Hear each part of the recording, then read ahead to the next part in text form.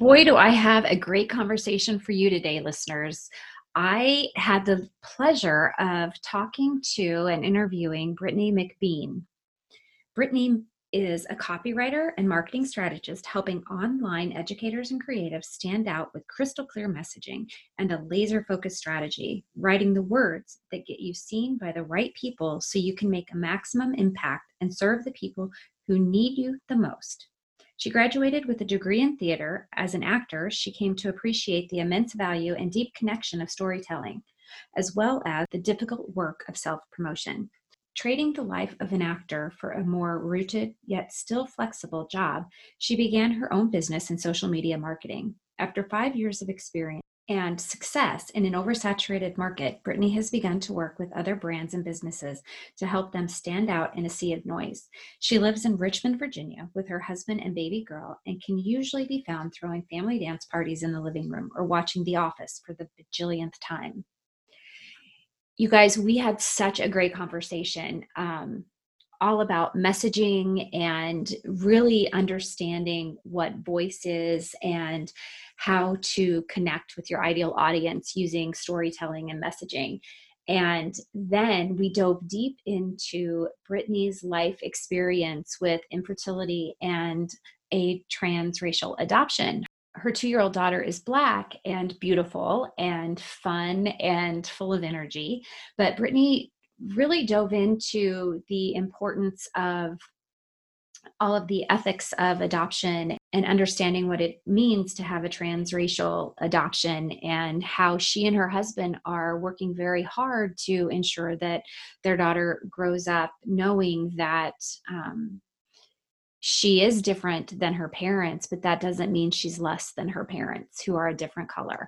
And it's just a beautiful conversation, and I can't wait to share it with you. I think you're going to be really enlightened, and those of you who have had experiences with infertility and or adoption are going to really find this interesting, and those who are considering adoption are going to find it very, very valuable. So thanks for tuning in today and enjoy the episode.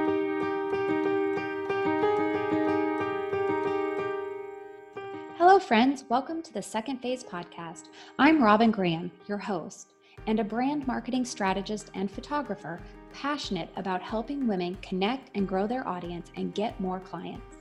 I am so excited you are here with me today to chat all about branding, personal development, and life overall in this second phase. What is the second phase? The second phase for me was a change in careers and learning how to navigate a new world and build the business from the ground up, when I was actually terrified to put myself out into the world as something new. For some, the second phase is a significant lifestyle change, a traumatic loss, a move, an illness. It could be any number of things. No matter the definition of your second phase, we are here together to learn about creating a brand that stands out and makes an impact, and grow as our authentic selves and follow our callings, our passions, our visions, and our values. Now grab your cup of coffee or the dog's leash and let's dive into a new episode.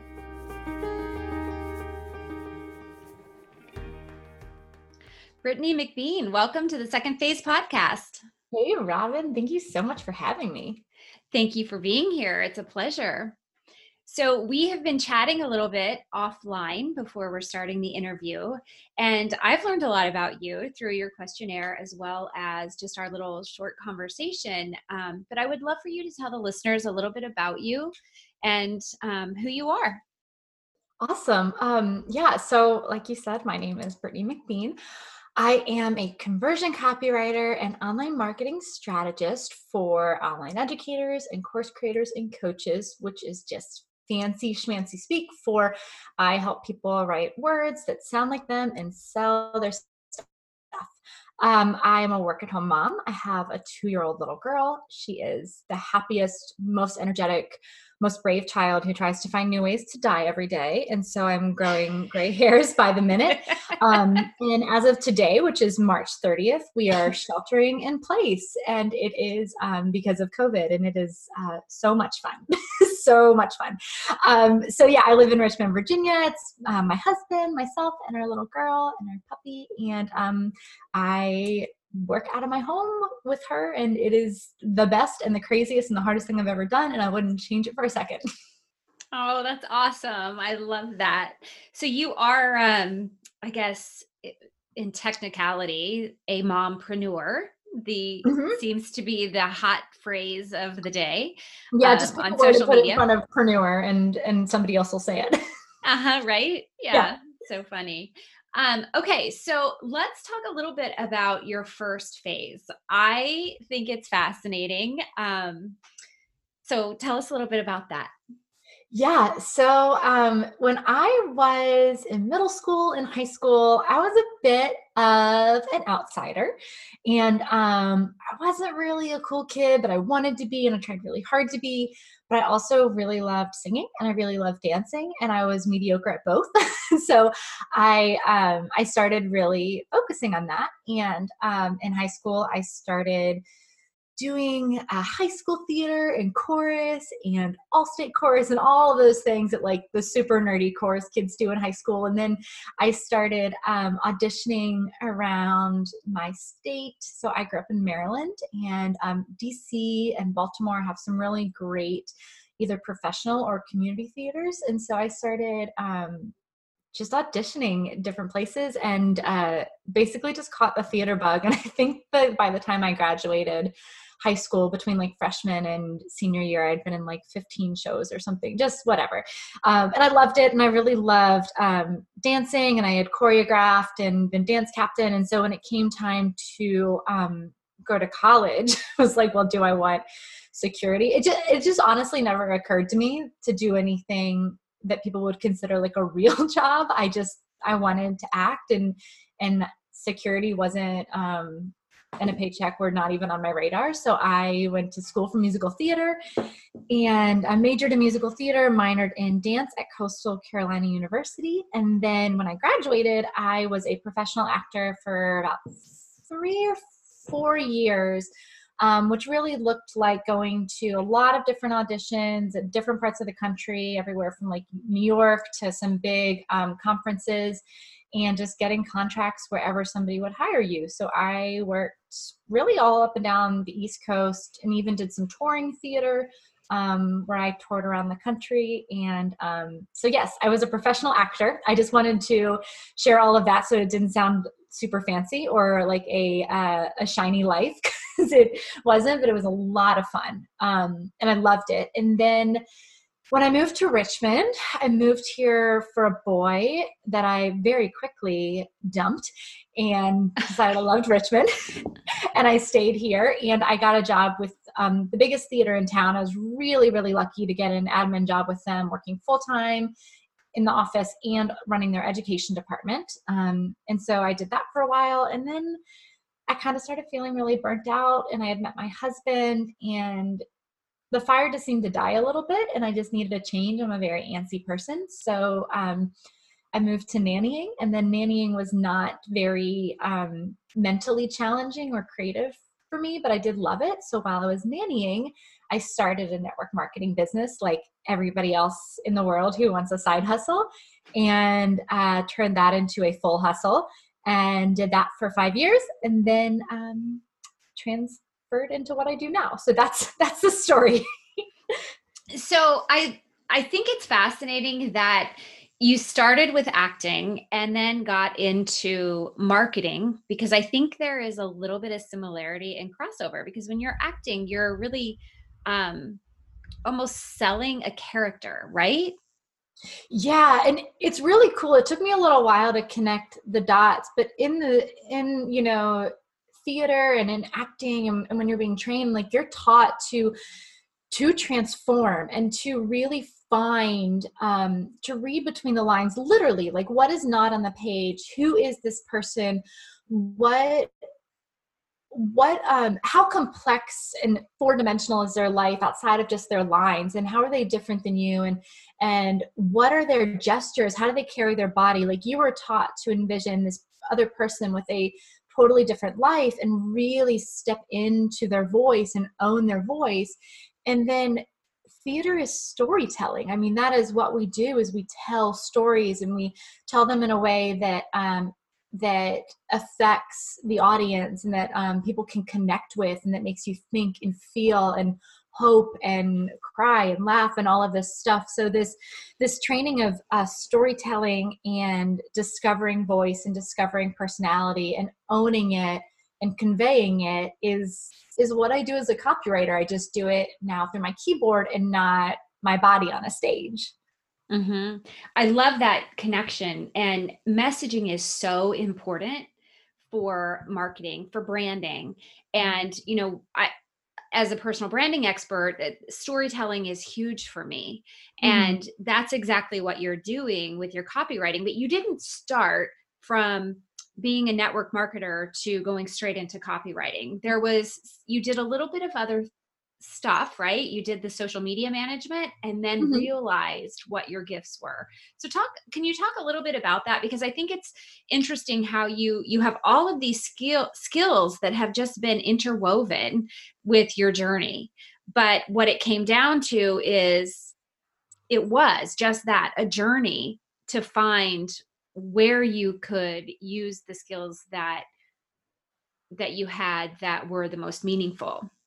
Yeah, and I'm sure like most of us and most of your listeners, a very non-linear journey. You know, how many of us, yes, there are people that go to school, get their degree, get hired right out of school in their field, and then that's their career.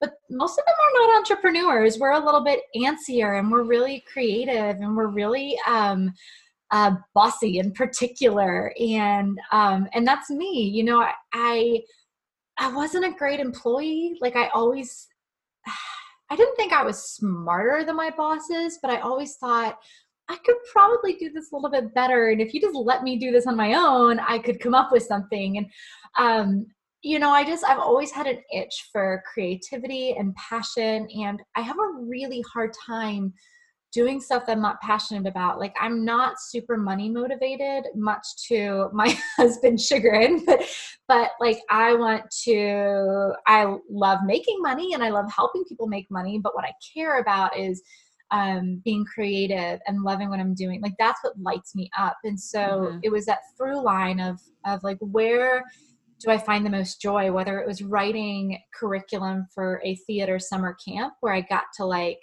pick out the play and write the curriculum and pick the teachers and all of that, or whether it was working with kids and finding really fun creative activities, or social media management and finding all of the ways, like seeing the patterns, seeing what nobody else saw and connecting the dots with the messaging and what made them so unique and so different. And I love being that person who really gets to be somebody else's mirror, like gets to hold up the mirror and say, this is who you are. This is how other people see you. This is what people love about you that you might not think is special, but it makes you super special. So this is the story that we're going to tell. I've just always loved being that person. And I didn't even know copywriting was a thing. I didn't understand the difference between social media marketing and messaging and copywriting. And then when I found like conversion copywriting and like studying somebody else's audience to understand, like in a very deep level, what they need to hear, and then saying it to them through my client's voice, it was like a drug. I mean, it is a drug. I'm like, it's a new challenge. Every launch, every business. I mean, it makes me so happy, and it's different every single day, which, so yeah, I think the very long answer to your question was finding that through line and like not settling, but also being realistic and knowing, what I could do, and then continuing to just evolve and, find the hole in the market that I could serve with my unique skill set. I love that. And you said so many things in that stretch of talking, but the one thing that I think is really important to emphasize is what you said about finding that through line. So you basically took all of your skills and expertise and you found where you could apply them the best to serve other people. Yeah. And one thing that is really, really important to remember is that what is easy for us and what we love and what lights us up and like our superpower feels like, one, it feels like we shouldn't get the credit for it. And two, it feels like we shouldn't necessarily highlight it because it's not that big of a deal. And what we don't know is that what is easy to us and like our superpower is someone else's kryptonite. And it is so hard for them, and they would pay you hand over foot to help them with it. And so it took me a little while to realize, like, oh, the things that I love helping people with that are so easy to me, the marketing strategy, the how we're going to do this to get this outcome and what people need to hear, and the messaging and connecting the dots. Like, I can see that right when I look at someone's business or when I dig into it, and other people can't. And it feels so obvious to me. It doesn't mean that I'm like smarter or better than anyone else. It means that that is my superpower. And my job is to hone that and get as much training, as much education, as much experience in doing that, and then charge my worth. And it is so hard for us to remember that the things that are so easy to us are so valuable to other people. So like, you have to know your superpower, and then you have to like hedge all your bets on it. Just go all in with your superpower. Yeah. And I think, you said it several times, and it's that ability to tell a story, but before you can even tell the story, you have a gift where you can identify. You have a unique gift that allows you to identify the unique gifts of your clients so that they can provide, or you can help them provide the messaging that they need to be able to connect with their audience. Mm-hmm. And that connection is key. Just like you were connecting from the stage to your audience, now Mm-hmm. you're connecting through words, your client with their ideal client, which that messaging then converts to sales. Yeah. Yeah. 100%. Yeah. So tell us, I love your secret sauce. And I just think it's a really, really cute. It's kind of a cross between a mission statement and just like a pleasantry. So tell us, say your secret sauce for us, would you? Yeah, so I'll share with you what's on my website and then like what's behind it. So I like to say that the secret sauce is a little word science plus a dash of your personality plus a big old heap of the messages your dream client is dying to hear, and that all equals your copy sweet spot. So that that is really that's my unique value proposition, but I wanted to say it in a way that was fun to read and a little bit clever. But one thing that I do differently than a lot of copywriters is I spend 3/4 of my time on a project in research mode and only a fourth of the time writing, because I spend a ton of time studying your market, your audience, going to where they talk, the Facebook groups, the blog posts, the YouTube videos they comment on, and just listening to what they're asking for, what words they're using, what they're afraid of, what they want, their hopes, their dreams, all of this stuff.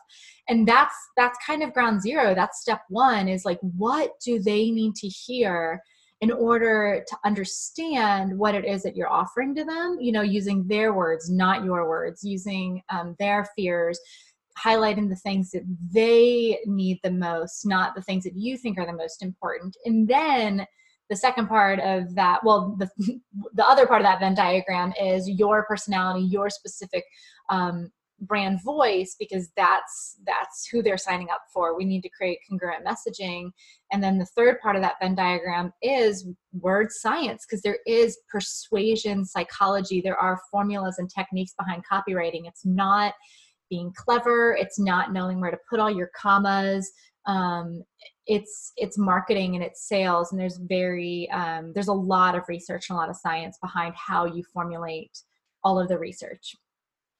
I love that. And it's so important. And, when I'm working with my brand strategy clients too, it's the same thing. I have to dive so deep into their personality and their business, but also their audience and how to strategically reach them. So I'm more on the visual side with a little dash of copy or, Mhm. content as well. But I love how you do that. And I think it's so important to truly get to know the client, not only your client, but their client. It's because without knowing your ideal client, without having complete clarity on that, you can't message.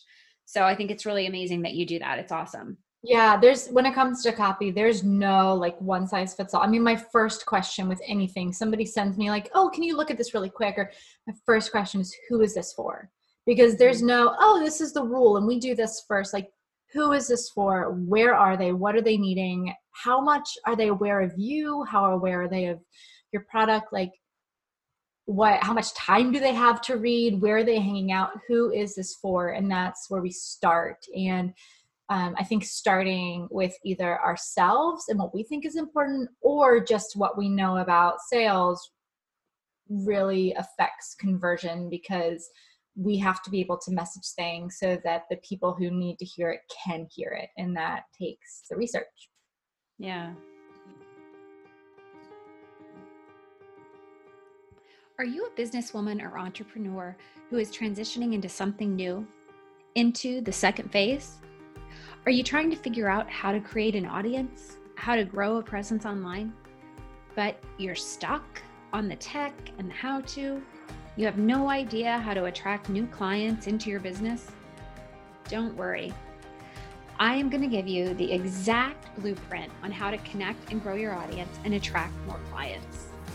During my brand marketing strategy sessions, we are going to go through the 6 pillars of success for your brand.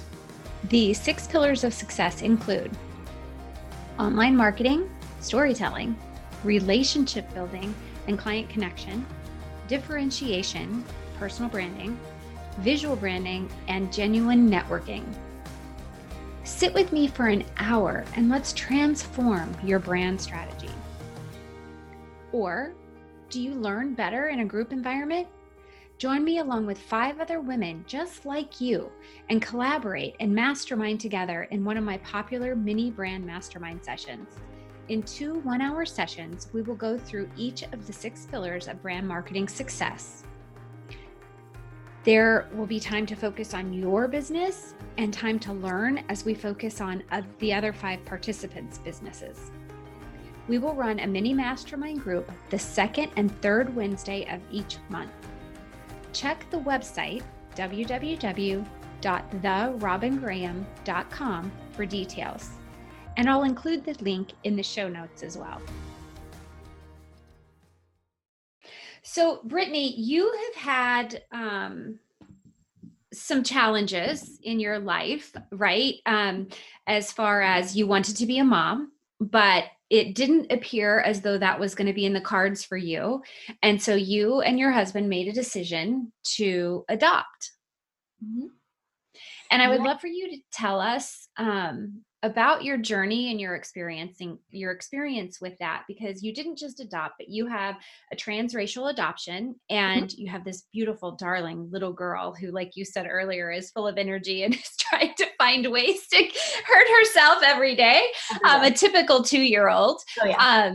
But I would love for you to tell, because your journey and your experience with adoption as well, because I have so many friends and I was so blessed. Like, I had no problems having children, and I have watched so many of my friends go through infertility and those challenges and the strain that it causes on relationships, and the stress and the angst and the emotional turmoil that it lends to.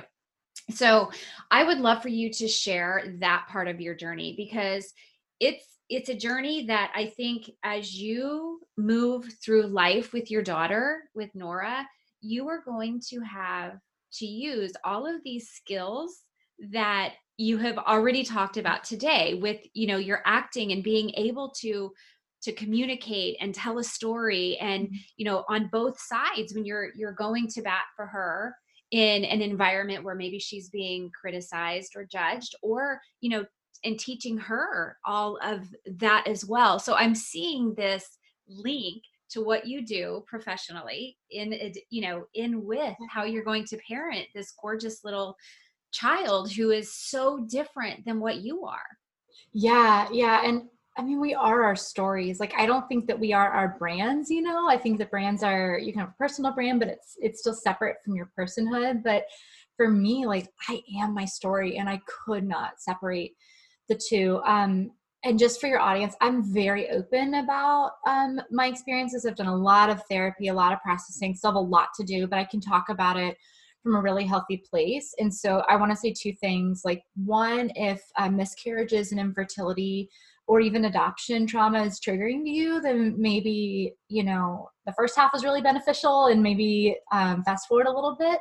And two, just for anybody who's listening, who's going through something, or maybe it's a really private person and you're like, so do I have to share the deepest parts of my life? You do not. This was my journey, and this was how I felt comfortable sharing my story. And you get to have private, painful, blissful, whatever moments that do not have to be a part of your brand. So I just need people to hear that. But so in 2016, we started trying to have a family. And I have never wanted anything more than I've wanted to be a mom. I didn't know what I wanted to be when I grew up. I didn't care, but I always wanted to be a mom. And so my husband and I decided we were going to be married for 2 years before we started trying. And when that 2-year mark hit, it was Christmas. I was ready. It was go time, and I was so excited.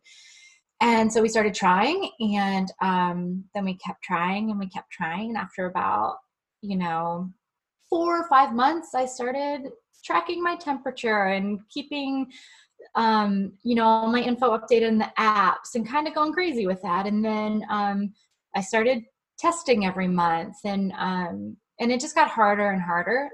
Every month was just a little bit more painful. And doctors really won't see you until a year, and it's totally normal for it to take a little while, but it just felt off. So at the year mark, I went in and said, hey, we're not conceiving, and I really would like to. And so they started investigating, and they found a polyp, which wasn't a big deal, but they did a procedure to remove that, which was very simple and easy. And as soon as I had that procedure, we had been trying for about 13 months at that point. Within 6 weeks, I got pregnant, and we don't know if it had to do with the procedure, but I got pregnant, and I tested really early, at a really early positive. And I think that to date, that was the happiest moment of my life. And we told, not everyone, I didn't tell social media, but we told our family and friends because we were so excited. And when I was 6 weeks, I started bleeding, and we went to the hospital, and I think that might have been the lowest, just because it was all that excitement, and the highest joy I've ever felt was the deepest pain. It was very confusing, but went to the hospital. The doctor said, hey, this really sucks. He was wonderful, but he just said, I think that this is just something that happens, happens to 1 in 4 women. I'm so sorry you're going through this, but this isn't indicative of anything else. So to fast forward, in the 7 months after that, I had 2 more pregnancies. So the first one, I had a natural miscarriage, which was horrifically painful. No one prepared me for that. No one told me that you have contractions, your body gives birth. That I thought we had to go back to the hospital. I thought I was dying. I just thought, how far along were you? I was only 6 weeks. And so I know that it's way more for people who have carried for longer. My second pregnancy, we went in when I was 8 weeks pregnant. We saw the ultrasound, we saw heartbeat. And then when we had our appointment, after we had the appointment with the ultrasound technician, the doctor said, hey, that heartbeat does not look good. We're not optimistic. And so at 10 weeks, I had to have a DNC because my body did not naturally miscarry that. And then my third pregnancy was ectopic. And in order to take care of you with an ectopic pregnancy, they give you chemo because it has to stop the cells from replicating. So that was it. That was my final straw. It was so scary, so painful. I went back to the hospital multiple times just for pain management. That was a scary moment. And that's when I just said, if I want to be a mom, I don't want to be pregnant anymore. I'm done trying. I'm done putting my body through this. I'm done being in hospitals and having procedures. And I was just scared to even get pregnant again. And so because that was our experience, and because being a parent was the most important thing, not giving birth to a child, adoption was a very easy decision for us. It isn't for a lot of people, and I really respect that. And I think that had that been um, the option a year before, we may have had to think a little harder and longer. So to make a long story, hopefully not too much longer, we decided that adoption was right for us, and we did a lot of research. I had never heard about ethical versus unethical adoption. I didn't know that in 2018, there were still ways that you could do really traumatic, really harmful, really unethical adoptions. And so I tried to educate myself on what that looked like. And we found an agency that we really, really felt comfortable with and felt prioritized the birth mom and the birth family and their well-being and their health, and counseled them to parent, counseled them towards other options if adoption wasn't the best for them, and then only helped them place their child for adoption if it was the best thing for them. So we started working with this agency, and they said it'll be about 6 to 10 months to get all the paperwork in. And I said, hold my beer. And I did it in 4 months. And then they said, I was on a mission. I was a woman on a mission. And so there were a lot of classes and education, but also like certifications and notaries and signatures and fingerprints and all that stuff, all the like really, really important stuff that you do have to go through. And I think that it is an important process, and it's also a very expensive process. And then, so we finally got what they call on the books, where we were able to be shown to expectant mothers. And we were told that probably 6 to 12 months would be our wait. And 3 weeks later, our daughter was born, and we met her the day after she was born. So that is our story. Ask any questions you have. I'm an open book. I love it. I love that you were given that time frame, but you were persistent, and you weren't going to wait any longer than you absolutely had to wait if you had anything to do about it. No, for 2 years, it felt like I had no control over my body, my family, my health. I actually was diagnosed with a really rare condition that kind of prevents me from carrying a baby with the baby safe and myself safe. And so it was the first time I could control something, and I just wanted to get it right. I wanted to do it right. I knew that I had this sense that every single decision we were making in the moment, I would have to answer to for my child when they're an adult. And so that wasn't like a burden. It was a sense of like, these are life-changing decisions, and every part of this process, like, I need to make sure that I'm honoring my future child and her birth family, not just us, that we would take care of ourselves in the way that we needed to, but that the decisions we were making were not selfish decisions at the expense of people who maybe had fewer options in life. And that felt really empowering, and it felt really good to be empowered for the first time in a long time. Yeah.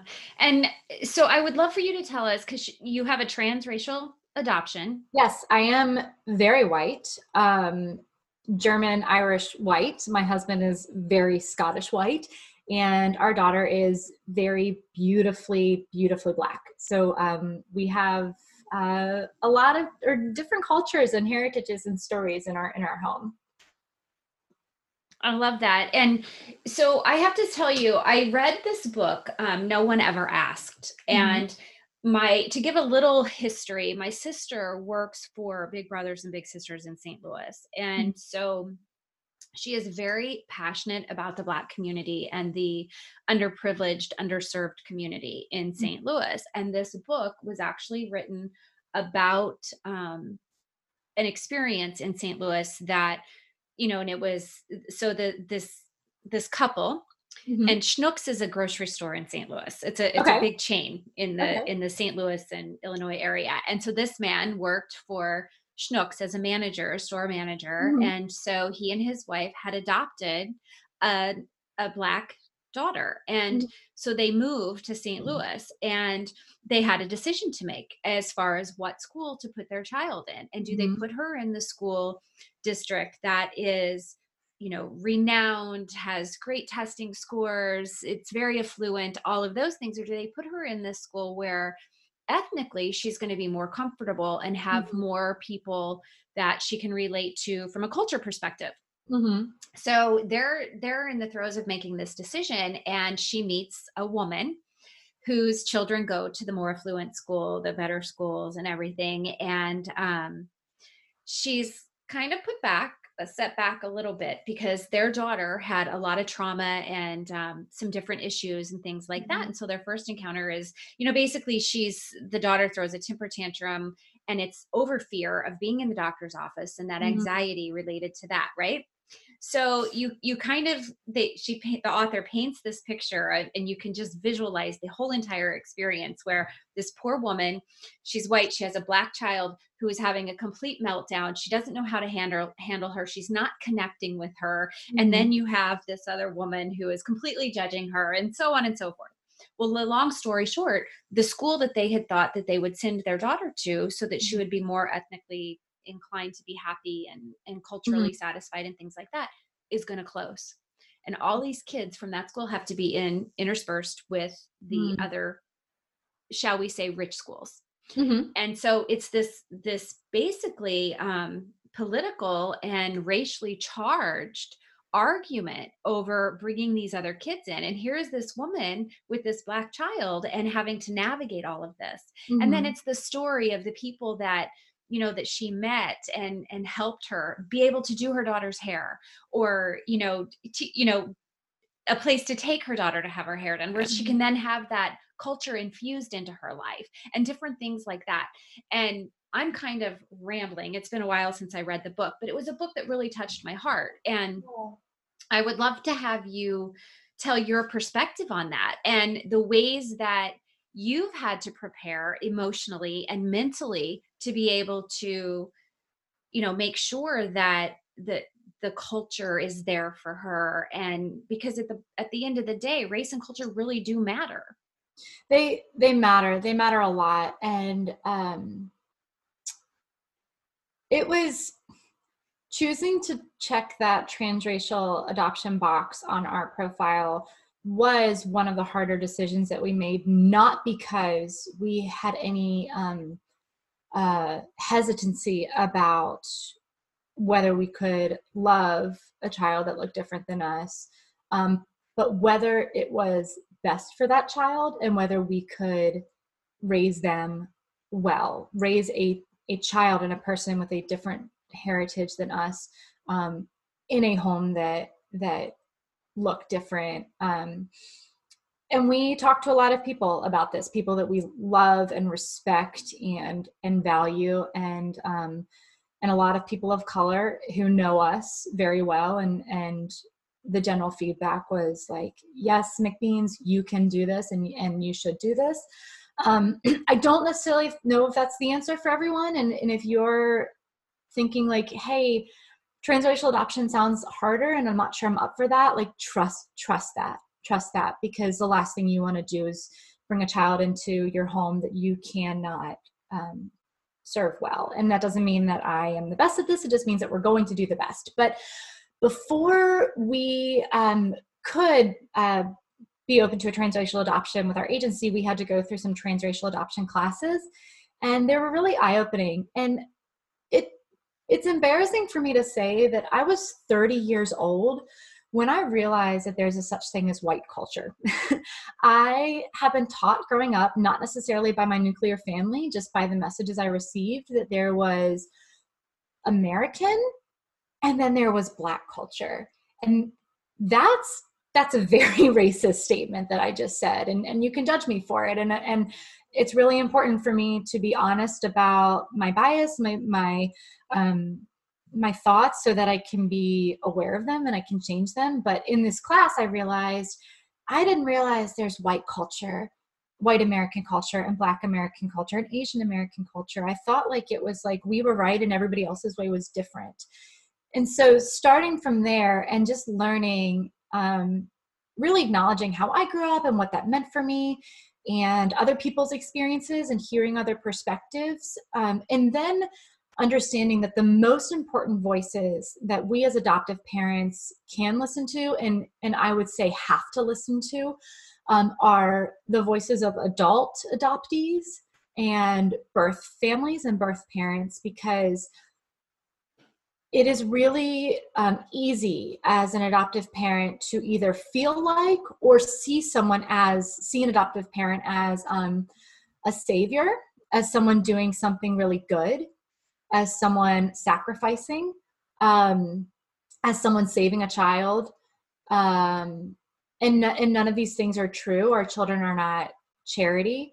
A lot of them could have had really beautiful lives with their birth families, and it just may not have been the best thing at the time for that birth family. But to listen to people speaking back to the things that we thought were true, like love is enough, like being colorblind is a good thing, and hearing adult adoptees say, yeah, guess what? Growing up in a colorblind home traumatized me because I never thought that I was beautiful because I only saw people who looked different than me. And I never knew that Black was good. People who said, yeah, my parents loved me, but they never gave me the tools to learn what it was like to be a Black American. Like, no one in this world will ever love my daughter more than I love her. And I will never love anything in this world more than I love my daughter.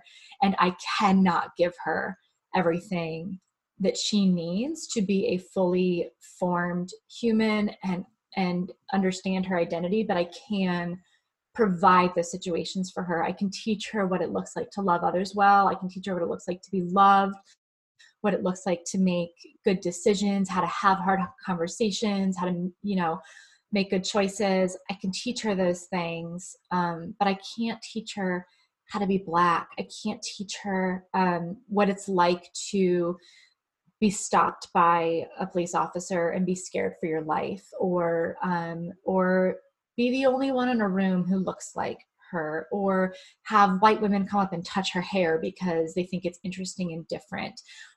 But I can surround her with people who understand her experience and understand what it's like to be a Black woman in America and can speak that back to her. So, and in our home, we can uplift Blackness and make sure that we have Black art and Black books and Black TV shows and Black music or Black artists, and just let her know that this is not just different. It is beautiful and good and powerful and rich and wonderful, and that white culture is also the same thing, and these are just two different cultures, and both of them are important, but that her story, her heritage, and the richness of it really, really matters. And so, yes, I can do things like learn how to do her hair, and my quarantine goal is learning to cornrow, and I have, and they look iffy and they're getting better every day, and I love doing her hair, and I can learn to make sure that her skin is moisturized and not ashy, and her hair is always healthy and moisturized and all this stuff. So I can do what I can, but we've chosen to live in a neighborhood that is not predominantly white, to send her to a school that is 77% Black, because she's always going to be odd man out in her home, and that won't happen anywhere else if I have a say in it. Oh, I love that. It's just beautiful that you have that. And, you're to be commended, because it's a lot of extra work for you. This isn't easy. And I think it's beautiful that you're coming at it from such a deep, deep place of love. Thank you for saying that. That means a lot. And I hope that, like, my love for my daughter is so obvious to her. From the beginning, we were told and understood that adoption was a lot of extra work, and which is why I really respect people who decide that maybe that's not best for them. Adoption is trauma. Being taken from your birth mother is trauma. And some people experience that trauma more than others, but it bruises the brain from day one. And it is our job to help her with her big feelings and help her understand her identity and help answer the really hard questions just about adoption, even if it's not, transracial adoption related. And we have an open adoption. We have contact with her birth family. I text her birth mother all the time. We see them a couple times a year. she is a wonderful, beautiful, healthy, loving person in a great place in her life. She kept Noah really safe and healthy. And so in that, our story is a little bit easier. There are a lot of families who maybe the child was a product of some assault, or the child was born with some substances in their body, and that our job as parents is to help them understand that part of their story. And so adoption is extra work. And I will say for me, it doesn't feel like a burden. So it is more work, and it feels like an honor. And I feel like if it's an honor to raise a Black woman, just period. And anything that is hard for me, I have to work out with my therapist and with my husband, and not with my daughter, because I never want to teach her that her life was a burden, or that her job is to make me happy, or that she is here to fix my infertility, or that she can't have any of her big feelings about Blackness or adoption or being in a white home because it makes mommy have big feelings. So I feel like my job is to do the work in rooms that she's not in, and then just be there to support any work that she needs to do. So yeah, it is a lot more. And we'll probably spend a lot of money on therapists for all three of us. And yeah, we have to go visit her birth family. We get to go visit her birth family a couple times a year. And I love those trips, but they're long drives. Like, these aren't complaints. It is just extra work, and it's an honor. And I think that it's okay to decide that that's not what you're best set up for your family, if that makes sense. No, I think what you're saying is there's a balance at the end of the day, where it's not a burden, it's an honor, but at the same time, it does take a lot of extra thinking and logistics and skills and willingness to work on, like you said, the big emotions or the big feelings that are going to be different for all three of you, and to be able to navigate that and be willing to put the work in to make sure that everybody is healthy from a mental health perspective. So I have to say this, in episode 26, I interviewed Tanya Longino, and she is just the most beautiful, kind, loving Black woman. And I'm not saying it because she's Black. I'm saying it because she is a woman of color, but a woman first and foremost, who has a heart of gold. And she does a lot of work with diversity and inclusion. And so in episode 26, we talked a lot about this because she's in the HR industry, and she coaches people on the fact that bias is there. We are all born with that bias, and we can't do anything about it until we identify where that bias is coming from. So, as you said, you grew up with all these factors and these influences that you didn't even really know were there. And so for listeners who are interested in learning more about this, listen to episode 26, because Tanya dives into this a little deeper.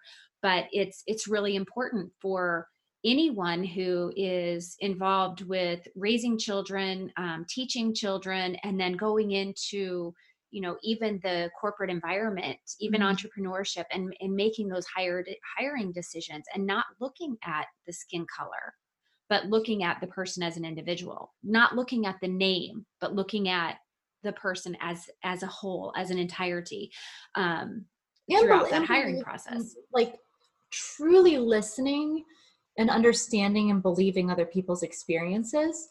I don't have a son. I have a daughter, but I have a dear friend who has two Black sons, and she does have a Black daughter as well. But, when she says to me, like, I have to have the hoodie conversation with my boys. And if you had a white child, we had this conversation before we tried to grow our family, but she said, like, you're never going to have that conversation with your kids. Well, joke's on her, because we do have to have harder conversations. But anyway, this conversation happened before we met our daughter, and everything in me wanted to say, this was years ago, wanted to say, like, no, it's not that bad. And then I just stopped, and I just heard her, and I believed her. And believing other people's experiences when they were not our own is really, really, really hard. And it's not something that our culture especially white culture, teaches us to do. We think that if I didn't experience it or if I haven't seen it, it must not be true. Mm-hmm. And that's why I say, like, listening to adult adoptees' voices who have been raised in really harmful homes or really beautiful homes, and listening to birth families who maybe did not have a very respectful experience, and listening to Black people, and listening to people who grew up in poverty, and listening to people who grew up with a lot of wealth and money, and just believing their experience, not pushing back on it, trusting that it's true, even if it wasn't yours, and then really evaluating what that means. Because if my experience isn't the only one that matters, how does that shape the environments that I create? Yeah. Yeah. It's so important. And it goes back to really doing that self work, looking Mhm. in deep within yourself to make those decisions. Yeah. Yeah. And um I'm grateful for my husband, who is in mental health. He is a minister for a recovery community, and I'm grateful for his family and just the other people in our lives who value that work, because I don't think it's something I would have come by naturally. Hmm. Yeah, I would say we probably all could say that. Hmm. Yeah. Um, well, Brittany, we're going to have to wrap up soon. I I could talk talk so to you much. all day long.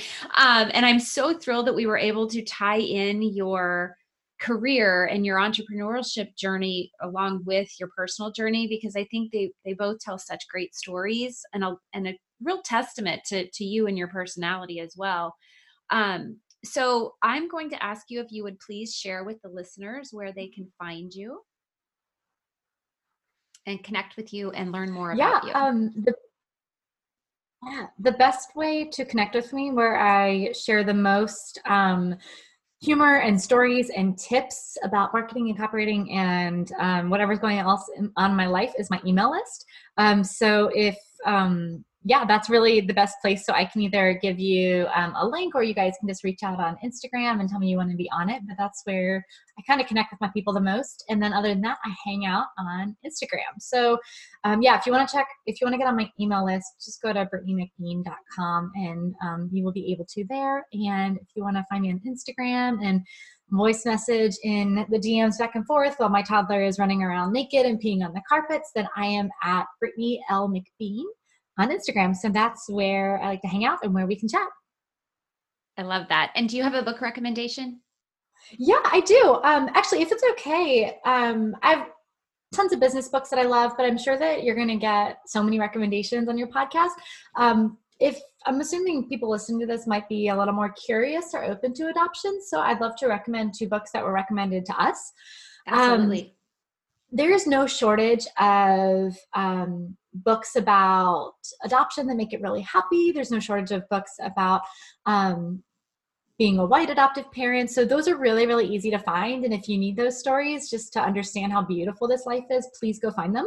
But also, if you maybe are struggling a little bit with the idea of adoption trauma, or you want to know more about it and how you can be helpful to your child, the two books that were recommended to us that I really love, one is called The Primal Wound: Understanding the Adopted Child, and that is by a woman named Nancy Verrier, Verrier. And then the other one is a book called The Connected Child. I'm going to look at the author of that because it's escaping my brain really quick.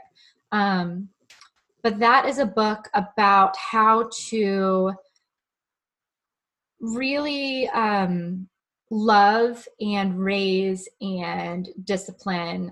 It's discipline's the wrong word, but how to raise children who come from traumatic backgrounds. So maybe that's adoption, maybe it's foster care, maybe it's just some different needs. But it's called The Connected Child: Bringing Hope and Healing to Your Adoptive Family, by Karen Purvis. And if you are adopting internationally, or an older child who has spent more time in care outside of a family, that is going to be a really, really important book. So I'm not an expert, but those people are. So those are really great places to start reading about how to adopt responsibly. Oh, that's awesome. Brittany, thank you so much for being here. This was a real pleasure. And very eye-opening. I learned a lot myself. So thank you. Yeah, thanks for letting me talk and share our family story. And I'll share with your audience. Like, I am an open book about adoption and about our story and about infertility and miscarriages. And if you want to talk, or you just need to cuss and vent, and you're so tired of people telling you everything happens for a reason because you just lost your seventh baby, like, you can talk to me. I do not share, our family has chosen not to share our daughter's story and her birth family story because we just feel like it's really important to give her ownership of that. So I'm happy to answer stories about our experience with open adoption. I love open adoption. I'm an advocate for it. And no questions off the table, but I also will let you know if something is a little bit more private. But I'm pretty much an open book when it comes to our experience and our story. So please reach out if you just need to talk or ask questions or vent or break dishes or just whatever. Thanks, Brittany. Thank you, Robin.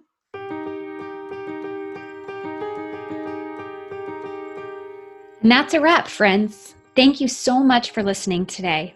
I am grateful to have you here with me.